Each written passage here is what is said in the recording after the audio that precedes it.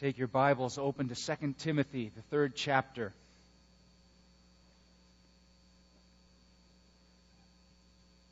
Beginning in verse 1, we're going to read through verse 13 this morning. Let's listen and be attentive to the Word of God.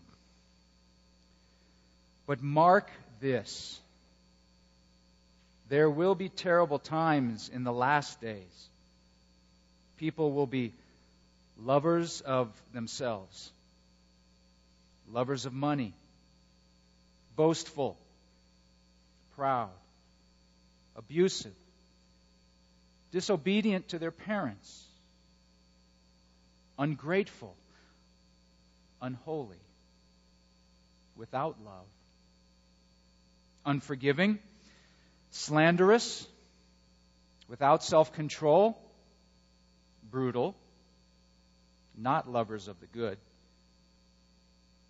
treacherous, rash, conceited, lovers of pleasure rather than lovers of God,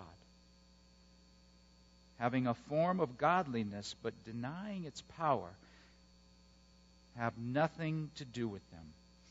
They are the kind who worm their way into homes and gain control over weak-willed women, who are loaded down with sins and are swayed by all kinds of evil desires, always learning but never able to acknowledge the truth. Just as Jannes and Jambres opposed Moses, so also these men oppose the truth. Men of depraved minds who, as far as the faith is concerned, are rejected. But they will not get very far because, as in the case of those men, their folly will be clear to everyone. You, however, know all about my teaching, my way of life, my purpose, faith, patience, love, endurance, persecutions, sufferings. What kinds of things happened to me in Antioch, Iconium, and Lystra, the persecutions I endured. Yet the Lord rescued me from all of them. In fact, everyone who wants to live a godly life in Christ Jesus will be persecuted, while evil men and impostors will go from bad to worse, deceiving and being deceived. May God bless to our understanding the reading of this His holy word. Amen. Writing from a jail cell, knowing that it is coming close to the end of his life and wanting to encourage a young pastor named Timothy, Paul writes some of his final words. And he doesn't tell Timothy how great it's going to be and how great it is to be a Christian leader and a pastor. And he doesn't say that church life is going to be easy, and he doesn't say there's a glorious revival ahead or that the road is going to be smooth. Paul wants Timothy to mark and know this, that terrible times are going to characterize the last days. There will be distressing times, hard times, difficult times. Why? Because people will live and exhibit all kinds of behaviors that will make the times hard. And Paul lists 18, maybe 19 things, depending on how you want to read it, different things that will characterize the distress of the last days. By the way, when Paul speaks of the last days, he means his times, but he also means our times, because the last days began with the coming of Jesus Christ. That's the way the New Testament gives it to us, that we have been living in the last days since the coming of Christ, and we are in them even now. But Paul doesn't talk about world events, and he doesn't do any predictions. He speaks of the way that people will choose to live. And it reads almost more like a sociological commentary than it does of a last days checklist. And the number one mark that Paul puts on this list of distressing times is people being lovers of themselves.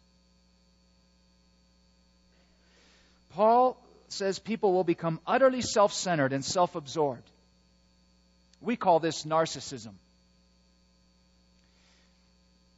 Jean Twenge is a psychology professor at San Diego State University, and she's co-authored a book with another person called The Narcissism Epidemic, Living in the Age of Entitlement.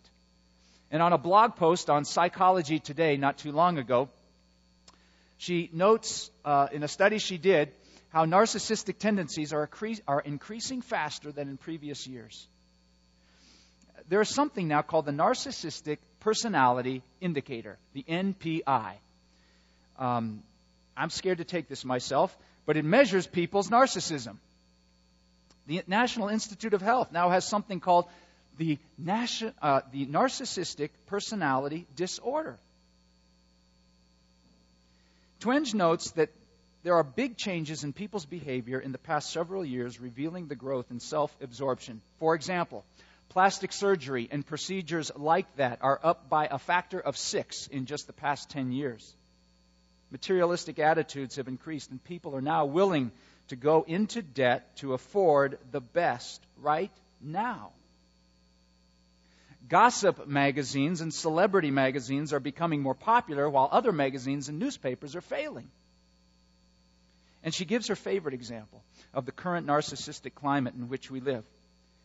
It is now possible to hire fake paparazzi to follow you around when you go out at night so you can pretend you are famous.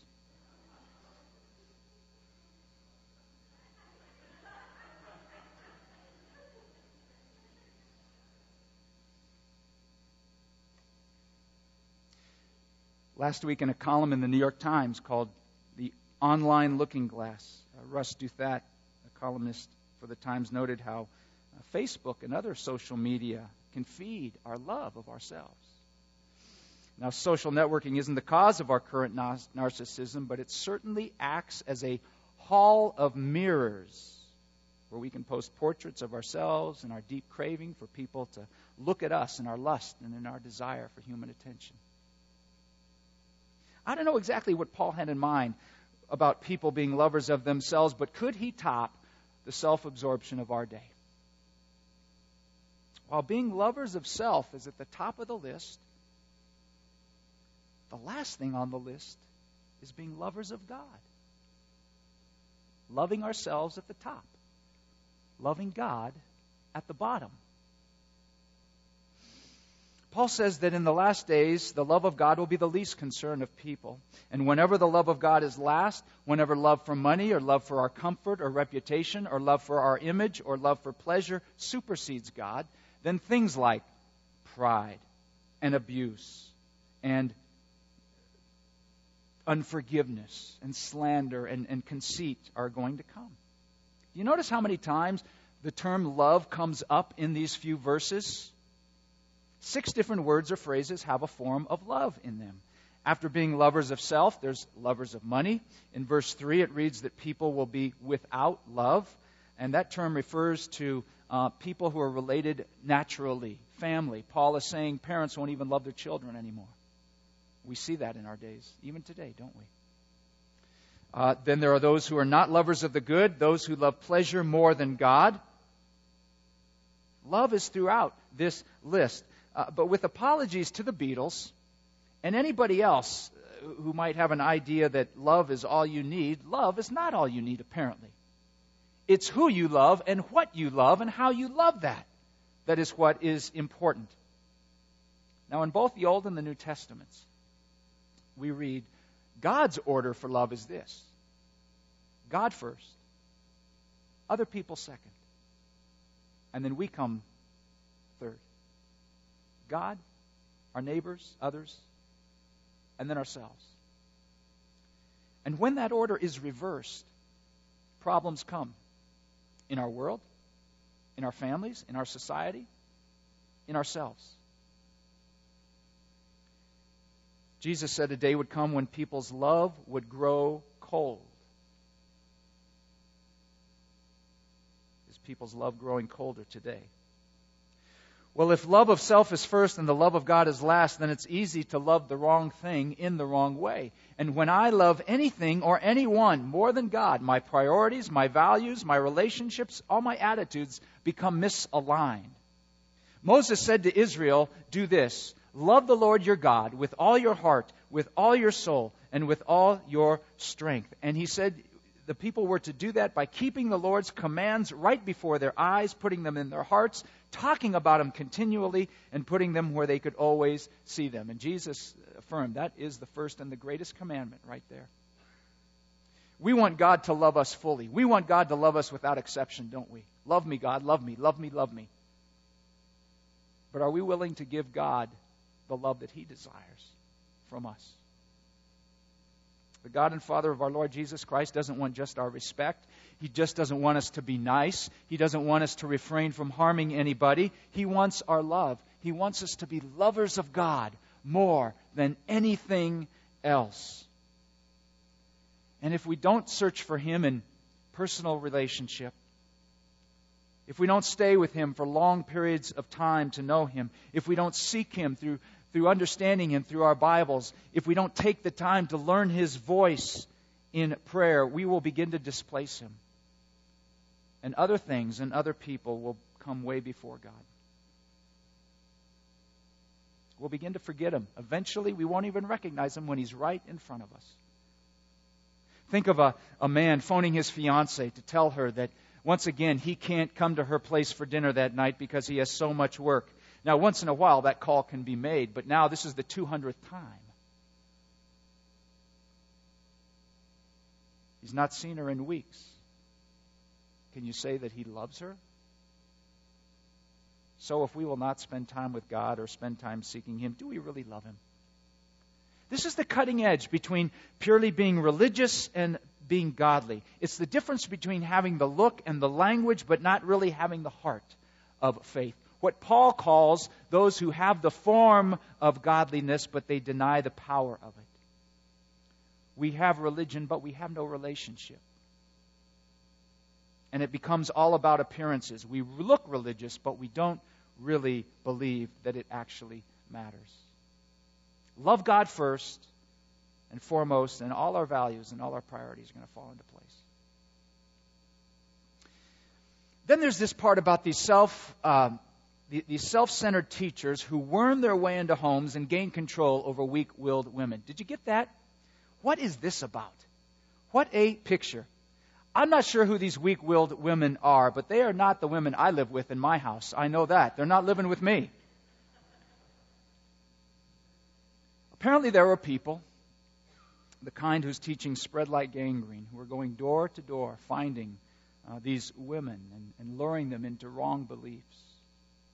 I don't know why Paul picks on women here. Were there no weak-willed men who were also always learning but never able to acknowledge the truth? There are things in our Bible sometimes that we can't pin down with clarity.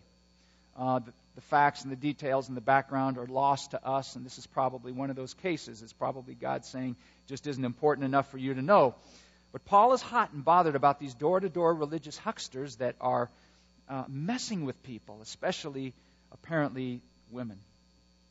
What is a poor guy like Timothy to do? There he is, stuck in Ephesus, trying to lead this church, and people are all over the map with their faith and their religion. And maybe some of the people are starting to fall for these other gospels, these imposters who look good, but boy, they hold nothing of the truth of Jesus. How is he to keep the faith amidst such pressures? Well, Paul points Timothy to his own life. What he's taught. His way of life, his purpose, his faith, his patience, his love, his endurance, and the persecutions that he has had to suffer. Paul reminds Timothy what happened to him. What happened to Paul back in Antioch and Iconium and Lystra. And we go back to Acts chapter 13 and 14, and we find out that Paul was thrown out of the city of Antioch. And then he just narrowly escaped when he found out about a plot to brutalize him and stone him in Iconium. And then they finally caught him in Lystra, and they did stone him, and they dragged him outside the city, and they left him for dead. And Timothy probably witnessed every one of these things, because we know that Timothy was known by the Christians in Iconium and Lystra. Paul says, you know, Timothy, everyone who wants to live a godly life for Christ Jesus is going to be persecuted.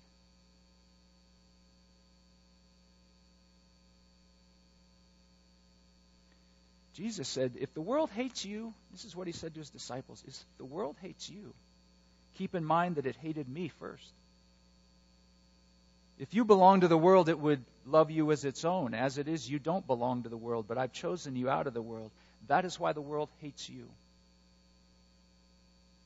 And our Lord said, in this world, you'll have trouble.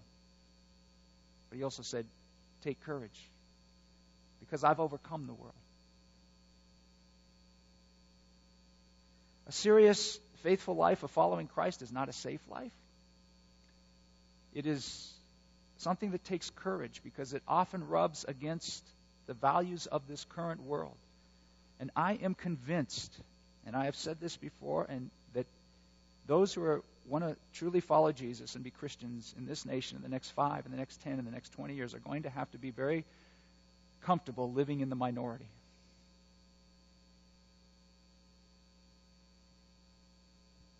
Timothy has seen up close and firsthand the dangers of witnessing for Christ in the first century. And he's seen the costs, and he's learned about the forces that go up against the gospel.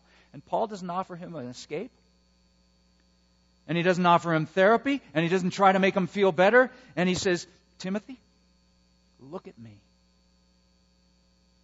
Look at what I have been through. He's not bragging. He's contrasting himself with those who he calls are imposters who are accommodating their message to others. And it's why he wrote back in chapter 2. He said, endure hardship like a good soldier of Christ Jesus.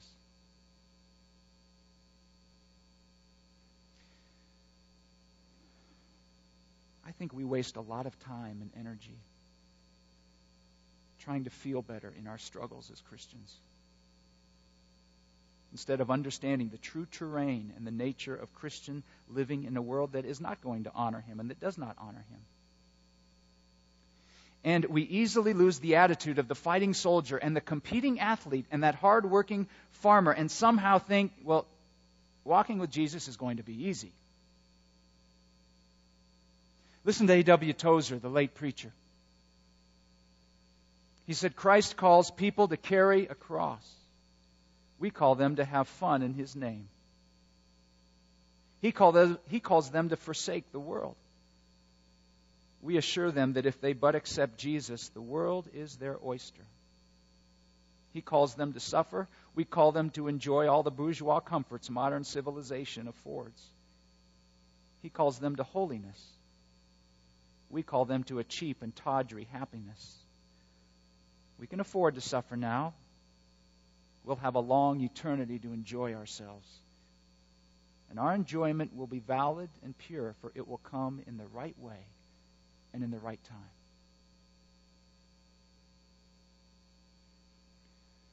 Sometimes I get a little low. Sometimes I mope. And sometimes I start to whine and complain, start to pity myself. And I say, why does it have to be so hard? And then it's like I hear the Holy Spirit whisper to me, well, what do you think this was going to be when you signed up for it? It's like I hear this whisper, what do you think following Jesus is all about? To make you happier? To make you better looking? To make you cooler? Paul's an example for the young Timothy of what it means to go through it and endure for Christ. And I think that's what we need in our walks with Christ. We need examples of people who have been through it. We need examples of people who have faith and who have courage and who have strength. We need examples of people who can say, you know all about my life. Not people who are going to sugarcoat it for us, but who will say, you know, it isn't easy. And I went through it, and I'm going through it, and you can endure too. And I give myself to you as an example and as in hopes that it'll be a strength to you. So you keep your eyes on Jesus. Keep the faith. I think Betty did that for us this morning. Do you have someone who's a mentor, who's a spiritual director, who's a coach? I don't know, call it what you want. Whose life you can say, I can feed off that. Their faith, their patience, what they've gone through. Can you do that with your life for someone? Can you give your life to someone and say, look at my faith, look at my patience, look at the way I've lived. Paul never says it'll get easier for Timothy. No, he says there will be growing times of distress. There will be terrible times. There will be impostors of the faith who will come. But he says, love God, endure, and keep the faith.